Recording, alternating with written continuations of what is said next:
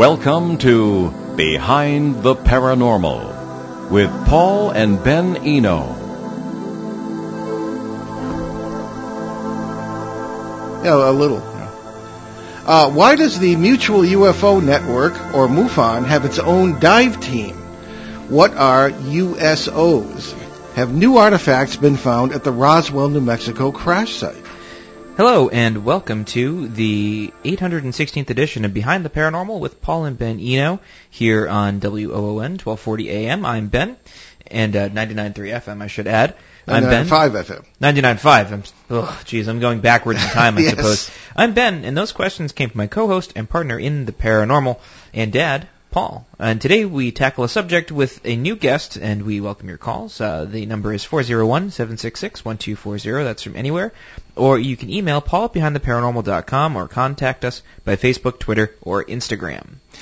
Debbie Ziegelmeyer serves on the National Board of Directors of the Mutual UFO Network. She is also MUFON's Missouri State Director. I guess folks there say Missouri, at least that's what I've been told, and a STAR Team investigator. Debbie is co-founder of the MUFON Dive Team, an underwater UFO search and recovery instructor, and is certified by the Professional Association of Diving Instructors in just about every form of diving instruction known in this galaxy. She was a volunteer archaeologist on Sci-Fi Channel's Roswell Crash Startling New Evidence in 2002, and on NBC's Sci-Fi Investigates Roswell Revisited in June 2006. She teams up with her brother, Chuck Zukowski, on some of these projects and is well known in the media. Currently, Debbie is working on MUFON investigations in Missouri and several independent investigations with Chuck, including recent animal mutilations and strange sounds heard worldwide. So Debbie, Debbie Ziegelmeyer, welcome to Behind the Paranormal. Thank you so much for having me. I appreciate it. Wow, it sounds like I'm really busy. I'm surprised I'm here. Yeah, well, Ben, I'm not sure we need to ask Debbie any questions. You can just talk about that bio. Well, nevertheless, Father, I guess we can start off with something simple. Why does the Mutual UFO Network have its own dive team? You know, I started this back in 2003. At that point, we didn't have a lot of water-related sightings turned into us.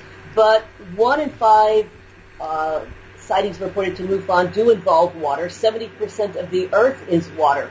And surprisingly, lately, a lot of what I'm investigating, especially in Missouri, is involving water. And there was nobody investigating water. You know, you've got 70% of the Earth. You've got NOAA reported that only 5% of our waterways have even been investigated. So it's a perfect hiding place. Nobody's looking there. Okay, I bow to your superior knowledge of that subject, but it seems as though certain areas are very active underwater. But you're right. I mean, most are not, especially in the very deep areas. Oh, you'd be surprised. And how do we know? Submarines, I believe collapsible depth is about 2,400 feet. They usually travel about 1,600. You know, nobody is down there. Nothing is down there. There's fish down there we haven't even discovered yet. But more of what I'm looking at, the oceans are so deep. Obviously, as a scuba diver, recreational, I don't go below 130. Then even with equipment, it's hard to detect anything. Some of these objects that are being seen by submarines are called fast movers, and they're moving by so far. We were going to ask you about that, yeah. Yeah, our government doesn't even know what they are. But right now in Missouri, our rivers, we have incredible sightings in and around the Merrimack River. I'm investigating some things right now in the Mississippi, coming in and out of the Mississippi River. And then we've got Truman Lake in New York. I just investigated a sighting that a gentleman had off of Lake Superior, something that was glowing, that was hovering over Lake Superior, and a cargo ship went underneath. And he's got his video of that on YouTube. It's also a MUFON case. And then I got another report a couple weeks ago of something that went into the water in Montana. I believe it was Montana. Right now, most of what I'm investigating involves things in and around water. Excuse me. I was going to ask that. Do you have the capability, you being the dive team I'm referring to go to all these places and to actually dive? I mean, how many of the reports you mentioned, Debbie, how many can be investigated by the dive team, and what percentage would you say result in an underwater investigation? Oh, that's that's the $1 million question, literally. Yeah. The problem with what's, let's say going in and around Lake Superior, what's coming in and out of Solomon Islands, what's also Bermuda Triangle, that type of thing, all we can do is investigate why they're in and around the area, because it's so deep. We don't have the capabilities to go down there. We try and make comparisons with what we know is already underwater, our submarine capabilities, our tracking where, best we can, where our underwater bases are, our Navy, Russia's, other countries' bases, submarine bases, that type of thing. But as far as lakes, what I'm investigating in St. Clair off the Merrimack, that's something that's really, it's shallow. I mean, what we were seeing was coming in and out of 15, 20-foot water. It's balls of light. What we do have a couple other places where there was crack. Well, we had one in particular is a Clearwater Lake here in Missouri. We were going to go out last weekend, and then we were halfway there, and it got overcast, and we came back, but there's balls of light coming in and out of that lake. Now, that would be diveable to take a look at. Most of the other ones, we can't get permission to get in. It's private property. People don't want the notoriety, but we're going wherever best we can. What I recently discovered was something with the Bermuda Triangle that I thought was really fascinating. I'd been on a cruise that went over by the Panama Canal, at Cartagena. There were some beaches out in that area, down in that peninsula area, that had black sand. And I thought, oh, this is interesting, and I gathered some up and brought it home. Our assistant state director, our Missouri MUFON assistant state director, Margie Kane, came out a couple of weeks ago and was visiting, and she said, oh, I heard this story about where they think a lot of what's causing the Bermuda Triangle is this black sand goes down thousands of feet, and it's magnetic. And I said, I got some sand here, and, we spread it out on the plate. I have a big magnet. This sand attached to that magnet like an Etch-a-Sketch. Really? It amazed me. I gathered the sand because it was black and it was unique. I had it for 5 years. I never thought to run a magnet across it. So that's one more little piece of information that we found out, that yes, indeed, that black sand is magnetic. Okay. So, how many people are involved in the dive team, and how much area can you actually cover? Because there's a lot that's sort of unknown, and there's all sorts of cases that are reported, especially of USOs and all sorts of stuff like that. But there's not a. It seems like they're very few, like very spread out, very far out. How much ground can you actually cover, and how many people are involved? We can cover as much ground as we need. The one thing about divers is they always love a challenge. And what I found out, I used to have a big list. And the problem with the list, it has to be renewed yearly because MUFON members come and go. We have probably about 10 people in various parts of the country that are with MUFON that are willing to dive at any, on a moment's notice with the gear. What the problem with it originally was with the MUFON members coming and going, it ended up being more of a STAR team investigation. We had people that could financially get there, who had the equipment, who had the experience, and we've always had about a steady 10 of them. But my son-in-law and my daughter are both not only scuba divers. My son-in-law I'm partnered with him as an instructor. But I found out that firefighters love a challenge, love to scuba dive. And anything that we have in the area, I can very easily call the fire department in that area, take my firefighter son-in-law with me, and my son, who's also a scuba diver, and people are MUFON divers in that area, and get the fire department involved. And we've got some great volunteers, and they've got fantastic equipment. They know the area. So that's kind of what we've been doing. We've checked out a few areas at this point. We haven't found anything, that's really anything really in particular in the sand. We also have, Missouri MUFON also has our own lab here, so if I do find anything, we can get it analyzed. And the lab, by the way, is open to all state directors in the United States if they need to have anything investigated, anything analyzed by this lab. Okay. You must know Ted Phillips, who is a fellow Missourian and certainly a giant in the field. Ted's specialty has been collecting for literally for many decades information about physical traces of UFO landings. And he, the last time he was on the show, he pointed out something that we'd like to ask you about, and that's that when he first began, UFOs seemed to be more nuts and bolts craft, and people assumed they were from other planets. But in a recent, I guess over the recent 10 to 20 years, seem to have become more ethereal in the sense of light balls or balls of light. And he's investigated a lot of these things in Marley Woods, which is a secret location somewhere in your state. Do you agree with that? And what do you think these balls of light coming out of the water or whatever they are, what do you think these really are? Are they necessarily craft from other planets? I think it depends on the area. I worked with Ted for 2 years at Marley Woods. Mm-hmm. The balls of light, we caught them a couple different times, and it seemed like it would rise up, come out for a couple minutes, and go back. I don't know if this is something, we looked through the woods, we couldn't figure out any rhyme or reason behind it, whether or not in that case it's something that is maybe coming, I don't know, interdimensionally, maybe, that is taking data. It would seem to me that if you have something that appears periodically in the same area, that it would be collecting data. I mean, that's just my opinion. But now some of these balls of light that are coming in and out of the water, maybe they're gathering samples.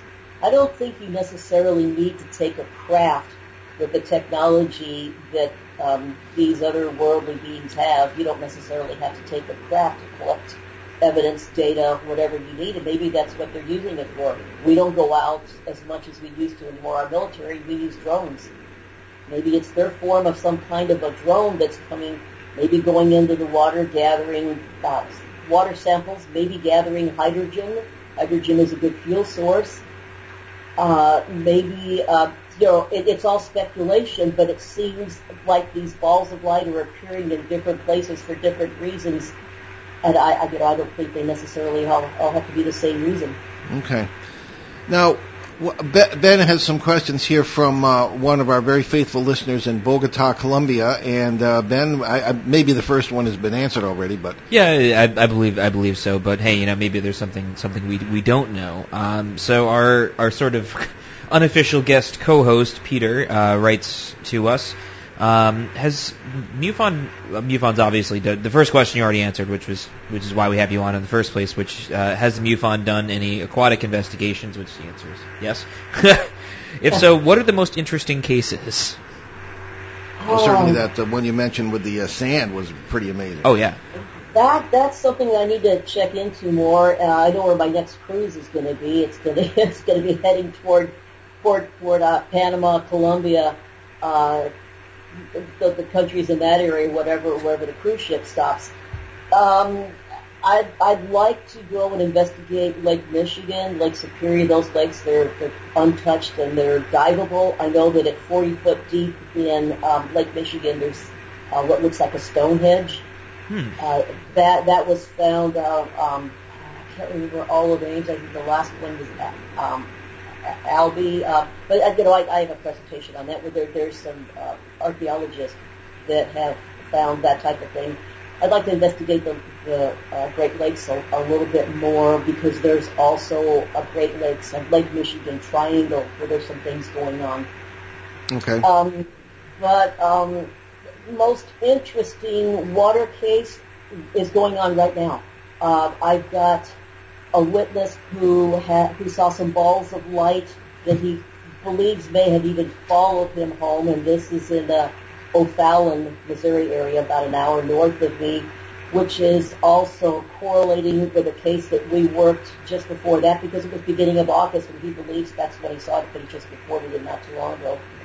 with the balls of light that are over the Mississippi River there, which are also the same type of things that I'm looking at that are in and around the area in St. Clair. That was one of the episodes that was on Alien Highway with my brother Chuck Zukowski. They went to St. Clair for 4 days.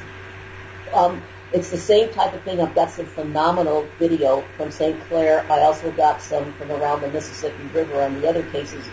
But right now is some of the most interesting thing because I got this new little video camera. It's an Aurora, a little Aurora Omni a camera, video camera. That it's not infrared.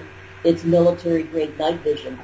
And I put this thing in a tripod and just caught some unbelievable balls of light in and around the water and over these rivers. And then, I thought at first it was camera effect. I couldn't believe what I was catching. And then I used it the next day and it was nothing. I caught things from my deck because my house is maybe 2 miles from the Mississippi River. I can't see the river, but I can see, anything over the river, traffic and that type of thing. So right now is some of the most interesting investigation because of the camera and the new technology I have. Oh, interesting. How often? Oh, go ahead, Bev. Well, this kind of coincides with Peter's next question, which you already sort of touched on a little bit, but he wants a little bit more detail by asking. Speaking of underwater UFOs, what is happening in the Bermuda Triangle or the Solomon Islands? Any interesting recent activity? Bermuda Triangle. Yes, I did a presentation that I was a speaker on the MUFON cruise, and I was surprised how many sightings were coming from cruise ships. So your Bermuda Triangle, of course, is, I believe it's Puerto Rico to Bermuda down to Miami. Cruise ships coming in and out there, people are seeing things at sunset. As they're leaving the dock to go, to the next island or the next country that they're going to, there's a lot of activity, more than I would have imagined things coming in and out of the water. So yes, and it's gone back. I found pictures back into the 40s where there's been activity there. So yes, Bermuda, whether or not, I was wondering whether there were underwater bases of some type. And I'm almost beginning to believe that what's there may not be as easily found as you would think. I think they're very well hidden with openings where, they've got some technology where they can open up a mountainside and go in and close it up behind them, and we're not going to find it. We can search around underwater, but it's pretty well hid, unless you're in the right place, right time. That leads into something that I found out in 1984. Now that goes back a ways, but in Puerto Rico, I was there in the line of duty, and I would always kind of moonlight by carrying on paranormal investigations when I could. Sometimes to the amusement of my executive officer of my ship, whom I would ask to borrow the photographic equipment from the ship. And I goes, today I'd probably end up, who knows what, court-martialed or something, but then nobody cared.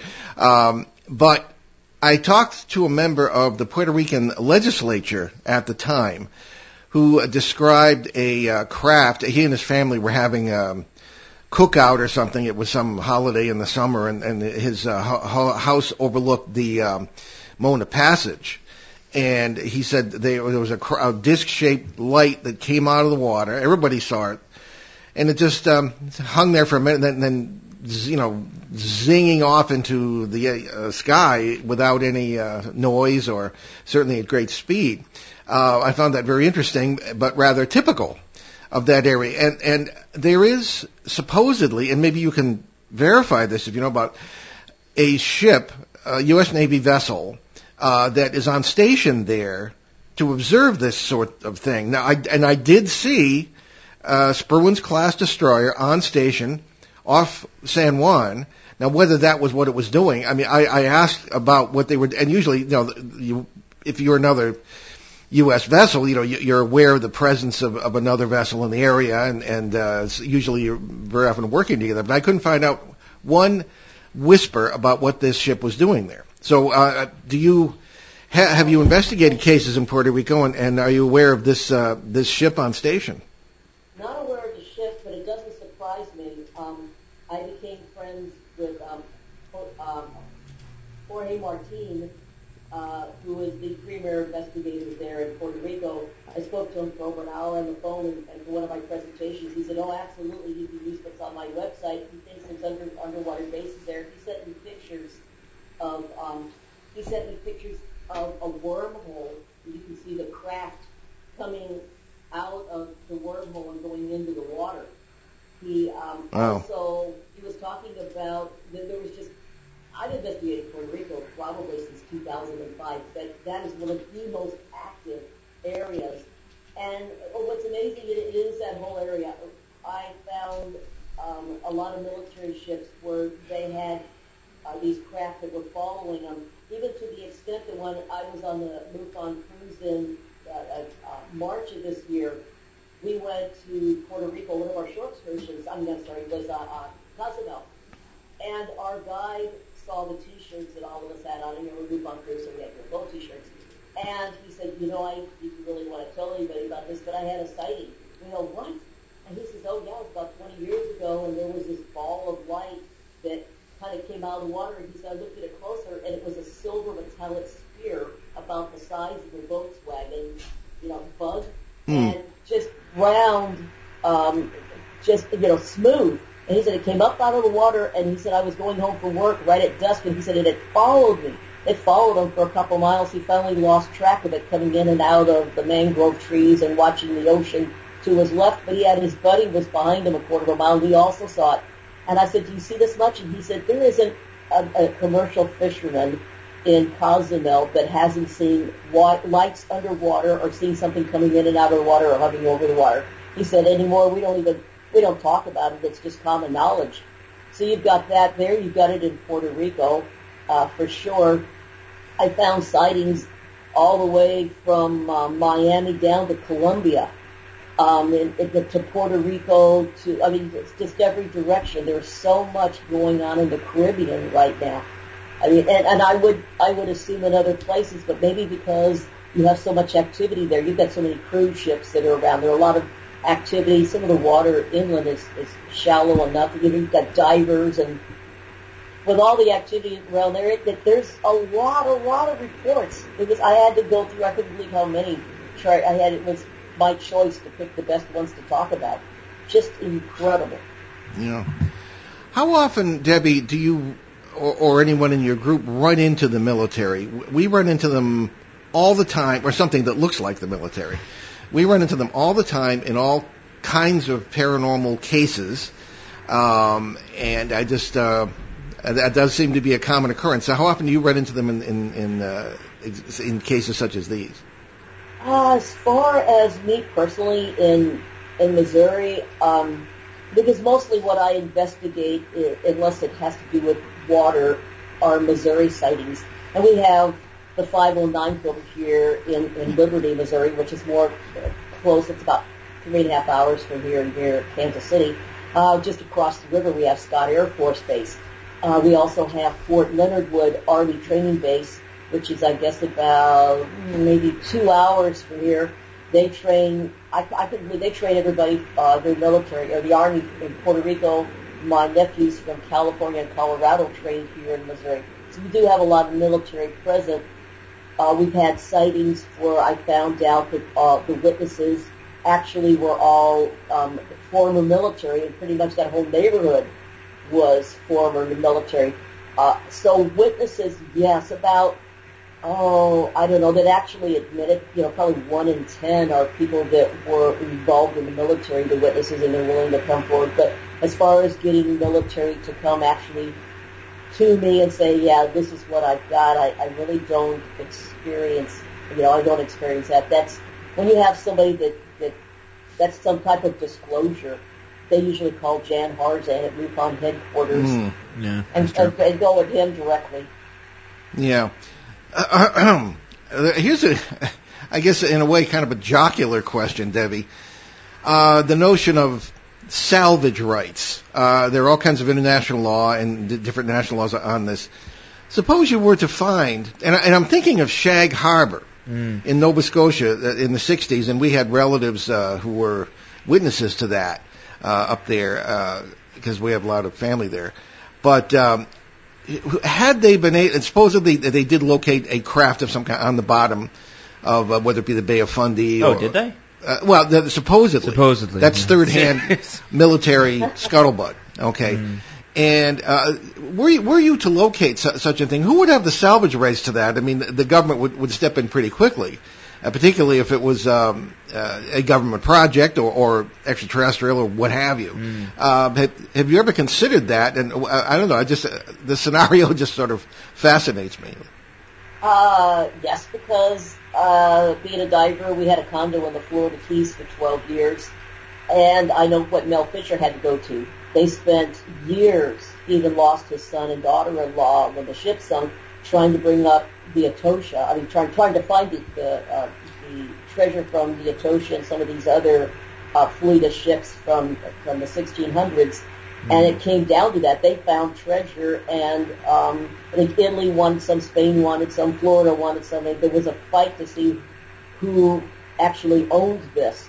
So salvage rights, I think it's really sketchy. As far as a UFO underwater, seriously, we're monitored. The government knows absolutely everything that MUFON does. I have no doubt about that. If we found a craft underwater and we're being monitored, it would be a race to see who got there first. And if we were already there, I'm sure somebody would show up and there would be some type of an issue. It doesn't bother me. I'm a volunteer, and this is what I tell all of my investigators. We are volunteers. We do this on our own. If it comes to a fight between us and our government, the government wins hands down. You found something, you document it, you try and get along as well as you can with government agents, but if they say, leave, this isn't worth being accused of treason, this isn't worth your life, we're volunteers. Okay. We're going to take our bottom of the hour break now. You're listening to Behind the Paranormal with Paul and Ben Eno on WOON 1240 AM and 99.5 FM in New England's really, really pretty Blackstone Valley. And we have our wonderful guest, Debbie Ziegelmeyer from the Mutual UFO Network, and we'll be right back, so stick with us. This is Manny Brando. Vote for Manny. I will take the winner out for dinner. You know that I'm right, so vote for Manny. 766-3499. Get down to brass tacks at home with me, Bob Vila, and my tip of the day every day right here. Bob Vila's Home Improvement Tip of the Day can only be heard on ON, AM, and FM every weekday at 6:50 in the morning. Bob Vila's Home Improvement Tip of the Day is brought to you by Cumberland Kitchen and Bath Design Center. Bob Vila's Home Improvement Tip of the Day on ON Radio. Local and live at 99.5 FM. And welcome back to Behind the Paranormal with Paul and Ben Eno. It's WOON 1240 AM and 99.5 FM. And we're talking today about some very unusual subjects when it comes to UFOs, diving for UFOs, underwater work in UFO investigation. Like bobbing for apples, but much more dangerous. I would think so. And there's nobody better to talk to on that subject than our guest, Debbie Ziegelmeyer from the Mutual UFO Network, and it's really a fascinating discussion so far. So we've talked about the military and this sort of thing. And Debbie, we have a mutual friend, certainly Mark D'Antonio, who is one of our special guest co-hosts on the show, and he's one of our crazy gang that goes out checking out a lot of weird stuff. And he does a lot of secret work for the Navy, and he was aboard. Did no longer. He got rid of his clearance. Remember? Well, that's right. I hope he didn't lose it because of us. But no. I guess the way he explained it to me was if you have a certain top secret clearance and you're a civilian, you have to renew it, and you have to sign a bunch of documents to renew it. And right. He decided 2 years ago to just not renew it. So it can be difficult. I mean, I had a clearance too, but it wasn't as high as his. But it was still you're still bound by all the rules. But in any case, Debbie, he was talking about being aboard a nuclear submarine at one point, and I guess it was the CIC or the radar operator, or sonar or whatever, sonar operator, was saying something about a fast mover. Right. And the captain was taken up with that, and he couldn't tell Mark what it was about. And Mark, anyway, it's a long story, but Mark will tell you if anybody asks him. No, Have you heard of that, story. and what does it mean? Oh, I absolutely. Mark and I are good friends. In fact, I think I emailed him yesterday or the day before yesterday. That's the interesting question because not only has Mark seen something that's unexplainable, fast mover, he was looking at sonar. He went down there and apparently crazy speeds. And apparently if you get sick on a submarine, the place to go was sonar. You get seasick. And I've spoken to somebody else who has also been on a nuclear sub and told me pretty much the same story. It was something came by the sonar screen just at a tremendous speed across the screen. I mean, of course, it wasn't a mammal. It wasn't any, it wasn't a missile. I mean, from the size of it. This came across. He asked the sonar operator, asked the XO, said, what do you want me to do about this? And he said, water and stow it. And then, Mark had said, well, I'm an investigator. I'll take care of this. I'll investigate this for you if you want. And the XO looked at him and said, Mark, you like being on our boat? And he said, yes, sir, I do. And he goes, you want to stay? Exactly. Yeah. But Mark told me that a couple of years after that, he was at a party, and there happened to be an admiral there. And he went up to the admiral, and he said, Admiral, he said, so what can you tell me about this fast mover project? And he said, Mark, I can't talk about that. Mm-hmm. So there's obviously, there are reports of fast movers.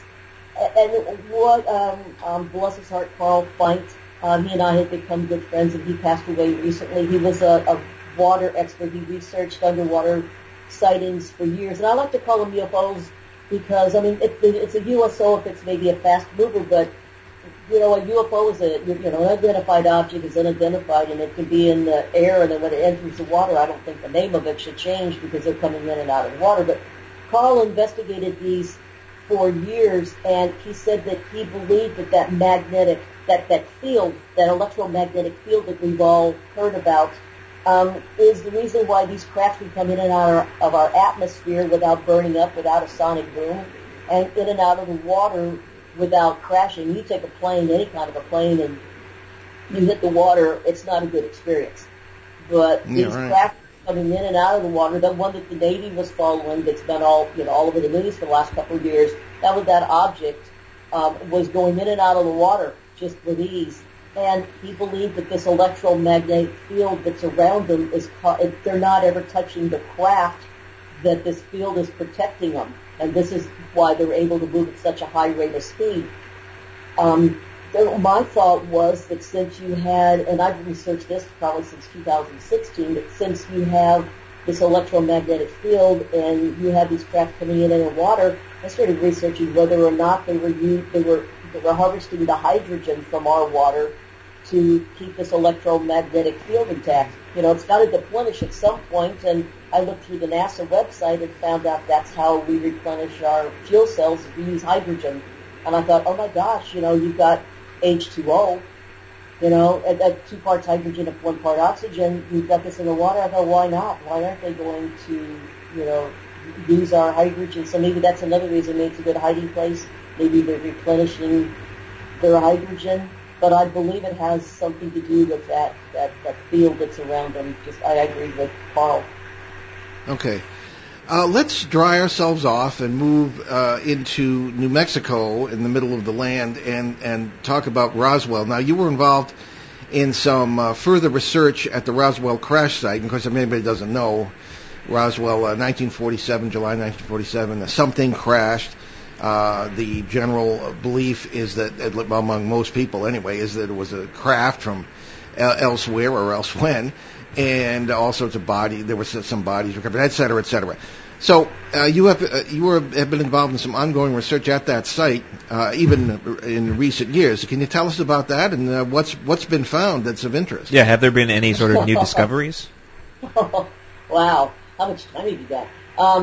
In 2002, my brother and I, we talked them into staying and letting us stay an extra day, and we did a strip dig.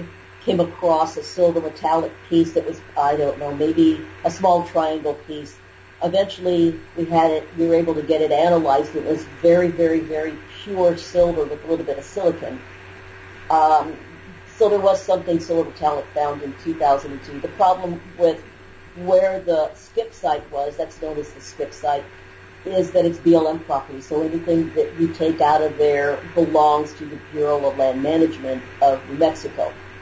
So we go back every year and we'll take a look at the site and see the runoff from the hillside, the water, and try and figure out where there could be new places where things are hid. Interesting enough, we went back in 2016. We were back there speaking, and we decided that rather than go to the alien ball, we would go and head out to, toward the site. And we went in the other direction. We went out more toward what they call the Ragsdale side, about 35, 40 minutes outside of town. We were there just right around 9 o'clock, which is just a little after dusk at that time of year. And my brother had these LED lights in the front of his truck, and he goes, "Oh, I want to show you these. I got a remote control." Hit this remote control, and it was like a flash, flash, flash, pause, flash. And about 60 degrees up in the sky, about the size of an aspirin, something flashed back at us twice, 2 flashes. We thought, what is that? And he hit the remote control again. This flashed at the same place, not moving, not wavering, not a cloud in the sky, nothing but the Milky Way. This thing flat, whatever it was low altitude. We're thinking maybe 1,000 foot or so. Flashed at us twice. And this happened 3 consecutive times. After that, we left. We heard some strange noises, and it's kind of a long story. We decided to finally leave, looking to see if we were being followed, and went back to where we were staying. When we went back the following year, in 2017, for the 70th anniversary of Roswell, decided to go out to the same place, been down this road 30 times probably. We know our way around, headed out of town, just past Walmart. I think it's 264 or 265 highway. Made a right-hand turn to main highway. Then it comes to a fork. You make a right and go out toward the site. And so there we are on this 2-lane highway. We come out of there, make our right. And we were running a little late. We wanted to get out there about 9 o'clock, about the same time it happened. But we were being interviewed we were actually having dinner with people from the Roswell Daily Record, so we didn't get going till about 10:30. Made our right-hand turn at the fork, and the road just turned to 1 lane, no lines, and dead-ended. We're like, did we take a turn? And so we looked at each other, and he goes, okay, we're already running late. We turned around, made a U-turn, got back on the road, went maybe the length of 2 football fields, and once again, the highway turned into single lane and then dirt. And we thought, okay, what happened here? And so we looked at his navigation system on his truck, and he's got a big Ram truck with all the bells and whistles, and it couldn't locate us. We looked at our cell phones, it said no service. So we made another U-turn and went back around, went about the length of 2 football fields, and the road quit again. And we thought, okay, yeah, we don't know what's going on here. So he said, well, get my GPS, my handheld, and it was dead. So I said, okay, let's turn around one more time and go really, really, really slow. And we did. And this whole process maybe took 15, 20 minutes. And then sure enough, there it was. We saw we're coming up because we'd gone back and forth. And naturally, we were headed the direction where we should be back at Roswell. We saw Walmart to the right, went up the highway, made a U-turn, and slowly made our right-hand turn again and headed out toward where we wanted to be, about 30, 35 minutes outside of town. And when we got there, he said, well, what time is it? It was 1:30 in the morning. It should have been, even with the time, with being lost in it shouldn't have been more than 11:30, maybe midnight, really stretching it. It was 1:30 in the morning. Yeah. So that's some of the odd stuff that still happens at Roswell. We waited till about 2:30, nothing happened, turned around, and surprisingly never talked about it. We were more mad that we had missed our window and didn't even, till we got about halfway home, and I go, do you even realize what happened last night? It's the strangest thing that's ever happened to me. So, yes, there's still something going on there. Yeah, indeed. One of the most fascinating subjects we've covered on the show over the years is our sky sounds, as they're called. Oh, yeah. And I believe you are doing some research in that field right now. I heard something. This was August 5th, 2011. I remember it because in Missouri we had a UFO flap in 2011. My husband and I were sleeping. It was 3 o'clock in the morning, and we heard this bang, bang, bang, bang, bang, and we thought, what? He thought it was the new jacuzzi that we had just put out, in our yard 2 weeks earlier. So he ran down the stairs and out the back, and I went out on the deck to overlook this jacuzzi, and it wasn't a jacuzzi. It was coming from the sky. And he said, what is this? And just as he came to the deck listening, it was bang, bang, bang, bang. It turned into the sound that, like from a War of the Worlds, kind of the whoa, whoa, whoa, whoa. And we thought, okay, what's that? So I grabbed my tape recorder, and just as I grabbed it, it went to kind of like an underwater bubbling sound, kind of boom, boom, boom, boom, boom, boom, boom, boom. And this went on. I got 2.5 minutes tape of it, and then it just dead stopped. All the neighbors were up and out. The time my son and his family lived next door, everybody in the neighborhood, all the lights were on, looking up at the sky. And I said, I'm going to take off in my Jeep. And my husband said, where are you going to go? It's up in the sky. What are you going to look for? I called dispatch, 911 dispatch. They were flooded. The next morning, I know a police officer, and he gave me a direct number, and the gal said, they told me to tell everybody that it was the MSD, the sewer plant up the road had a turbine that malfunctioned. Well, this was 6 miles as the crow flies. I contacted them. I contacted people in the area. Nobody heard anything. And 911 dispatch said that the sound was only heard within a quarter mile of my house. Amazing. Oh, that's interesting. Yeah. Now, I wanted to bounce this off Debbie too, Ben. The tone from May. Oh, yes. Yeah. Well, real quick. Was it a lower frequency that you heard? Did it sound more metallic? Were there any sort of higher pitches in there? Yeah, this was in August. Yeah, August 2011. But it was metallic. It was definite, kind of like at first a banging. Like it was just hard. It's hard to like somewhat like a hammer.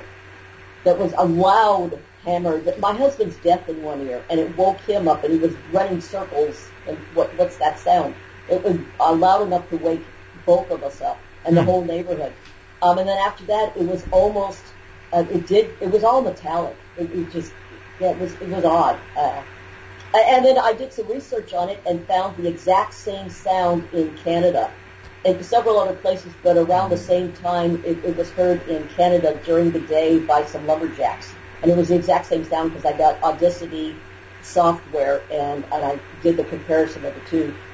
So I don't know what that was. It was about, maybe seemed like it was coming from 60, 70 degrees in the sky. The sky was kind of overcast a little bit, just barely. It's August, so it was muggy here in Missouri, and so it wasn't crystal clear. You could see some stars, but I still, to this day, I don't know what that was. That's interesting that you mentioned that it was. I'm really glad you mentioned the temperature and what the weather was like, because that's actually incredibly important when it comes to sound and how it travels. So the lowest sound that a human can hear, which is about 20 hertz, and that's if your hearing's like perfect, moves at approximately 1,300 feet per second, and it tends to move through objects. So like how the Navy sort of made like sonic weapons or whatever that would shoot underwater. Essentially, the thicker the substance would be, the faster the sound and the farther the sound would travel through it, depending on the frequency and how thick the object is and how it reacts to the frequency wave passing through it. So if a wind turbine was causing, or a malfunctioning turbine was causing that, A, it would have to be incredibly loud, and B, you wouldn't have heard such a variation of tones, 6 miles away. You would have had to have been within 1.5 miles, maybe 2 miles of that facility for you to hear anything. Maybe, it's like a plane passing overhead, where the sound travels slightly differently, but even then, it's still that 1,300 feet is how fast it can travel. So if it's something that rapid and that sort of dynamic in its range, And with that volume, it would have to travel. It would have to be really loud and travel very far distances very quickly. So it doesn't make any sense from a physics perspective. No, not at all. And I talked to people where I could see the plant, and their houses were across the street. And I was knocking on doors the next day, and they said, no, we didn't hear anything. Now, how can they be right there and not hear it, but we hear it 6 miles away? And like I said, the 911 dispatch, she said all the reports came in within a quarter mile of where I lived. Yeah, exactly. It didn't make any sense. And then also the fact that she said, they told me to tell you. I go, who told you to tell you that? And she said, just when I came in, she said, my boss here said, you're going to get some calls. And they told me to, tell you that this is what I heard. She said, I just came on at 6 o'clock in the morning, so I wasn't involved in all this. Makes sense. Yeah. So there's a really interesting experience my father had in May of this year in our Pennsylvania sort of research area, Pennsylvania flap that we've been researching for the last, 4 years-ish? Yeah, it's a brand new case. It's only about 4 years. Yeah, brand new in our book. It's 3 years, actually. Yeah, 3 years 2016, May 16. Brand new. But they had this really interesting experience, which I, as someone who studies sound and such, find fascinating, where there was a tone that essentially was like a perfect C that kind of emanated from nowhere, that everyone could hear in this very specific room in the house, in the garage, but no one else in the house could hear it. And there were five witnesses? Well, 7 actually, but Chuck had gone to bed and was awake in the next room with the door open and couldn't hear it. Yes, would you like to explain? Sure. Yeah, we were coming off a very interesting evening the night before, having witnessed a dramatic UFO sighting in this area, Clearfield County, Pennsylvania, and we, 5 of us had seen it. We got the whole thing on video, and Mark D'Antonio, whom we've mentioned previously, is MUFON's director of photo and video analysis for the whole country, and he said it's one of the 2 best he's ever seen. So we had that. But the next night, it was about 1:15 in the morning, and we had been roaming around the area, particularly at a little park where the Eastern Continental Divide is commemorated. We tend to think there are geotechnical factors involved here, but we were standing saying goodnight to each other, and we had, this is 3 people, including one of our producers of the show and our research assistant and a couple of other people in our gang. And over the producer's head didn't appear, but you could hear this perfect C. And we're all looking at our cell phones, and I remember one of the comments from Alexander Petikov, the filmmaker, said, "Gee, Paul, what did you step on?" And it started, and it went out the closed door of the garage, led us outside. It proceeded to go up into the air. It was to our right, and then it moved to our left. Then it kind of faded out, powered back up, moved to our left, and then went off into the sky. I mean, what is that? 50 years of researching the paranormal, I've never run into anything like that. And Ben, unfortunately, was here in Rhode Island in the studio because we were doing a 2-hour special the next day, and we had plenty to talk about. So, and Ben analyzed the tone, and it's very pure, etc. Shane Searway, one of our people, has also analyzed it as well, and we have it. We just recorded it on our phones, and all our equipment was put away for the day.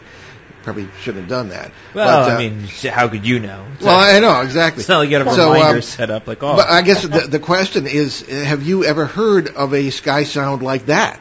A perfect C with no source, no visible source, and I don't know, just sort of led us out the door outside. No, but I did some research back in 2011. In biblical times, they were talking about the angel trumpets. So apparently there were sounds in the sky back, hundreds, well, I guess, a thousand or so years ago. But no, not that, but, it makes you wonder how often have you been someplace and then all of a sudden it just gets kind of eerie and dogs and coyotes and all the animals start, howling and barking, and they can hear a higher pitch than we can. It makes you wonder that this whatever it was, I think, I don't know.